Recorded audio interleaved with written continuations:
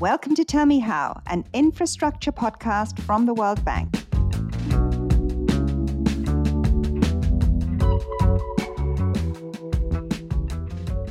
In the mid-20th century, the Jiu Valley in Romania, being the source of hard coal and power for the country, was chosen as a location for industrialization. It's a beautiful valley with 6 towns and surrounded by mountains. Along the valley were multiple coal mines and processing facilities. And in 1997, of its 170,000 residents, over half of the population worked in the coal mines or in related industries. Yet today, the Jiu Valley looks very different. Let's find out why and how. Good morning. I am Rumin Islam, the host of Tell Me How, and today I welcome Christopher Sheldon, energy and mining expert, to talk about just transitions in the energy sector. Welcome, Christopher. Hello, Rumin. It's great to be here. I'm quite passionate about this subject, so I'm really looking forward to our discussion today. It's very nice to have you here, Christopher, for our first episode. And my first question to you is, what is this initiative, Just Transitions, about? It's about an energy transition. As the world moves from a more carbon intensive to a lower carbon energy future, then we support a transition that's done efficiently and justly. In particular, what we're supporting is the energy transition in the coal mining regions, and one that's going to really consider and take care of the local economy, of the impacted workers, the communities, and also the environment. But where does the adjective just come from? Why is it in the title? It's about fairness. A just transition is a fair one that takes care of the people and supports them through what's often a quite difficult process. It's about people, ultimately about people and about fairness. You mentioned 3 distinct aspects of mine closure there. The economic aspects, including that of the local economy, the social aspects, and the environmental aspects. So we're going to discuss all 3. But shall we start with the economic aspects first? What are the issues? Yes, now that's a good place to start, because the low carbon forms of energy that are coming in, they're displacing coal in many regions as they become much more affordable. Now, it does differ around the world, but in Eastern Europe and the Balkans, for example, we're finding that for every megawatt of power, there's a subsidy to coal of around about €5. Governments can't afford to be providing those sorts of subsidies. So there needs to be a transition where that money can be put to better uses. And for one example, in a country we looked at, just 1 year's worth of subsidies would actually pay for the cost of just transition of those coal mines and power plants. That's a lot of money. That's a rather hefty subsidy. But that's still at the macro level. What are the implications of closure at the local level, say the level of the town or the district? That's a very good question, because many of these coal regions in transition, they're mono-industrial towns. So closing the coal mines and the power plants, it can have a devastating impact on that whole economy in that area. The sector's often the most important employer. You talked about Romania and the Jiu Valley, half of the workers working in the sector. But we just did a study in Greece's Western Macedonia, and we found not only were they the largest formal employer, but they actually accounted for 50% of value added in the region. So you can imagine, if those mines and power plants are closed, output drops. And if there's no good alternative identified, then it's going to have pretty serious economic consequences. Can there really be alternative economic opportunities for these regions that have been dedicated to one activity for so long? I wonder. The short answer is yes, but it's certainly difficult and comes at a substantial cost, takes a long time to implement. Just going back to the example I gave about Western Macedonia, when we looked at that region, one of the first things we did is to look at these economic alternatives. We found several, good economic alternatives in the region. One of them was actually to retain that energy-producing character of the region by adopting cleaner and more fiscally sustainable energy production to replace the coal-fired power that was going to be closed. So you mean that the assets of the coal mine itself could be used for alternative energy production? Absolutely. I mean, you can imagine in some of these areas, and it's not just in this particular area, there's a lot of land, abundant land, that it can be used for solar power. You've got old mine dams and pits that you could use to create pump storage with that solar power. And you can also convert existing power plants, for example, into natural gas, which would, have lower carbon emissions than the coal. So we're going to talk about land a bit later on in the podcast, but perhaps we should go back to Romania, the story we started with. Could you tell me what happened then? What were some of the alternatives that were identified in Romania? Well, we worked in Romania from around 1999 to 2011, and I worked there for quite a number of years myself. And we supported the government on closing uneconomic mines across the whole country. The hard coal centre was the Jiu Valley that you mentioned earlier, and when we looked at that valley, we had to try to help them identify other alternatives. Nowadays, they're looking at reinventing themselves with new investment in skiing and tourism. At that time, I remember one of the old mines being converted into a logging facility. Another mine, which is closer to the city, taking the old mine buildings and breaking them into smaller workspace centres to support small and medium enterprises that were being created.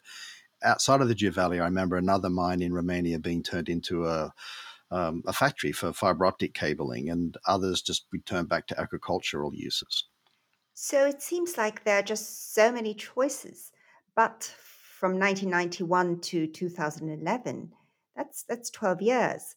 And new businesses take time to develop, and workers are left without jobs in the transition. How does the government handle these social dimensions? Yeah, that's really the most central question. And there's more than one set of people affected. Obviously, there's the workers, they're directly impacted by closure, but there's also other community members in the region that get affected. The workers typically receive either early retirement if they're close to retirement, or packages to support them for retraining or developing new skills for new jobs. Some even start new business ventures. In fact, in Romania, after doing a number of these different programs, we found that 60% of the workers who wanted to stay in the workforce actually found a job of equal or higher pay than when they were mining. So for these people that found jobs, for many of them, they got more pay. That's very good. Higher pay is always good. But I wonder, are these types of direct support to workers enough for the region? No, and that's a really good question you ask. And we did learn that the hard way there. So while initially we focused on the workers, we found that it was important to expand beyond that, to really go to their families, extended families, even the wider community. Because if our goal is to help maintain incomes, not only in the household, but that community in that region, then if you support the wider community, they might even employ miners. So a miner may not start a new business, but someone else might start a business that can employ that miner. And through doing that, you can bring in, economic transformation into that economy. Yes, I'm glad we're talking about that because you did say that only 60% of workers who stayed in the workforce had a job paying equal or better. So there are others who didn't stay, and then there are others who didn't get as much pay. So what you just said is very important and an important new insight that the assistance should not just be targeted to the miner, but to the wider community if we want to maintain incomes in the local community. Is that right, Christopher? That's right. Yeah, that's exactly the point. That was a good lesson learned and something that will apply to all of our future work in this sector. And this is not something that countries have automatically done in response to restructuring. When we're speaking of the wider community, could you talk a bit about the types of issues that you dealt with? Were there, for example, gender specific issues that we need to look out for? I know coal miners are mostly men, but how are women's employment affected? No, this is a really important point and unfortunately is often overlooked. I'll take an example of Poland where we work. When we were designing the packages to support the workers when the mines were closed, almost all, or actually all of the underground mine workers were men. But when you look at the surface workers, administrative workers, many of them were women. So it was very important that the government provided financial support not only to men, but also to women, so that when a mine closed, everybody was able to receive the right kind of support on ending employment. We should move on to environmental considerations associated with closing a coal mine. I assume there are quite a few of these. Could you perhaps take us through some of them? Yeah, there's a lot. So, you can just imagine a mining area, you've got a lot of buildings, you've got big shafts, lots of heavy equipment. So when you close a mine, you've got to ensure that all those unwanted buildings and equipment, that they're all removed, that the impacted land is cleaned up and rehabilitated, that the site's secure, that it's safe, and particularly in coal mining, that any methane issues are addressed. I mean, I've literally seen, whole mining areas, transformed into recreational areas, really turning something ugly into something beautiful. Yes, that's a nice vision. But could you go into the methane issues a bit more? Methane is almost 30 times worse as a greenhouse gas than is carbon dioxide. And I understand that methane is trapped in between coal layers. So, what happens when you close off the mine? Does this all escape? If a mine's not properly closed and sealed, then that methane, it can escape through cracks or vents into the atmosphere, and we have to avoid that. So you can address that through proper sealing of the mine shafts, or in some cases, actually natural flooding will seal it naturally. But in particularly gassy mines, methane can actually be captured and used, and you just have to stop it being vented up into the atmosphere. In some cases, it is actually burned before it goes to avoid that. But the ultimate thing is to stop methane just simply escaping because of the environmental impact. Well, I promised that we would go back to land issues. So, why don't we do that now? This is an important area because land is linked to all three aspects of coal mine closure, whether it be the economic, the social, or the environmental.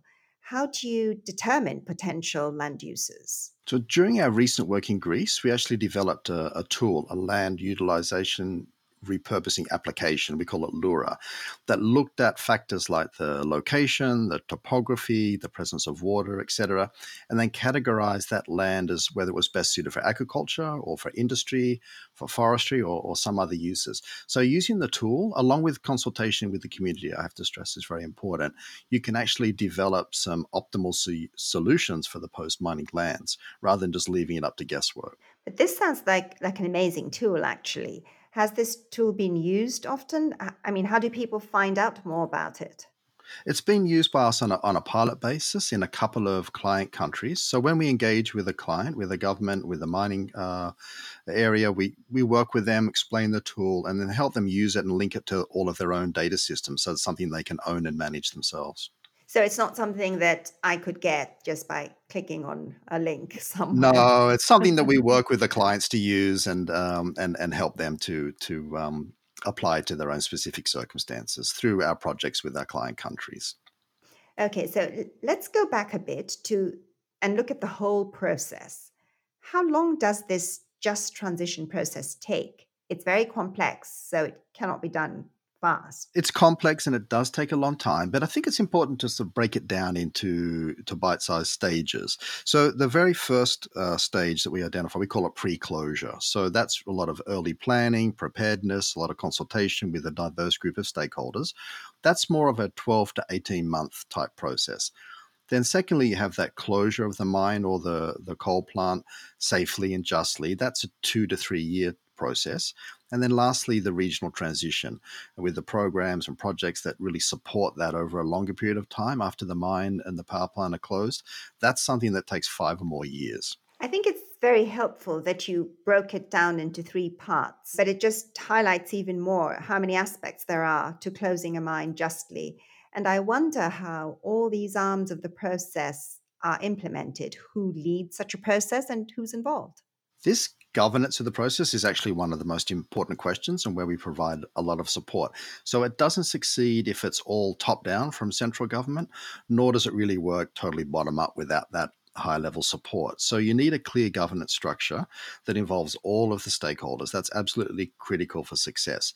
So the overall responsibility is usually with the national government, but the mine, the local community, the local and regional leaders, they've all got to be involved to guide that process. The national government often sets policy and provides a lot of financial support, but everybody has to work together to make this successful. Christopher, in countries where we have done, the World Bank Group has been involved in restructuring sectors, big sectors, or even economies, we've sometimes advised our clients to create a separate organization that's dedicated to the task at hand, that focuses only on that particular task. Would you recommend that?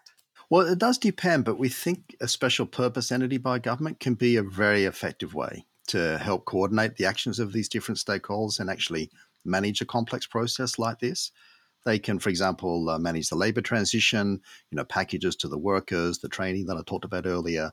They can also facilitate pre-permitting for environmental assessments so that potential new investments can come in and there's already a bit of a baseline on the environment. They can even liaise with those investors and potentially even help facilitate financing to those investments. So the special purpose entity can really be pretty effective. So in some cases, you would recommend that? Yes. Yeah, it depends on the scale and the complexity, but it can actually work quite well in these more complex situations. And the approach taken here is not just about closing mines, but about restructuring the local economy in response to economic and technological changes. So in that sense, it's applicable to other sectors. So what do you think are the lessons for non-coal industries, non-coal sectors? You're very right. This thing is quite applicable. I mean, coal mines have some very specific environmental considerations, but these general lessons that we talked about, dependent on a single economic activity, the need for government and the other stakeholders to work together, having a plan for the longer term and looking at the costs associated with that, looking at alternative economic activity, all those things are applicable in the non-coal sector. So we think there's a lot of lessons here that can be applied elsewhere. Thank you, Christopher. That's good to know.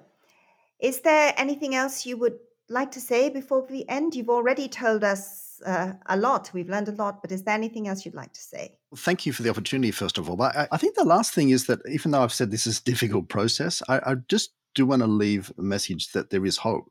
While it's difficult, we really do believe with that proper planning, just transition can be achieved. I like to end with hope. Thank you, Christopher. It was very nice having you here. Thank you, Ramin. It's a real pleasure. I hope, listeners, you learned something because I learned many things. And what really stuck in my mind are these things. 1, when local economies are disrupted, as with coal mine closure, it is good policy to help miners make the transition, but it's also important to consider the opportunities for other potential income earners in the community. 2, mining assets can and have been put to alternative, economically viable uses. And 3, with the right policies, one can limit damage to the environment. So let me end here with those thoughts.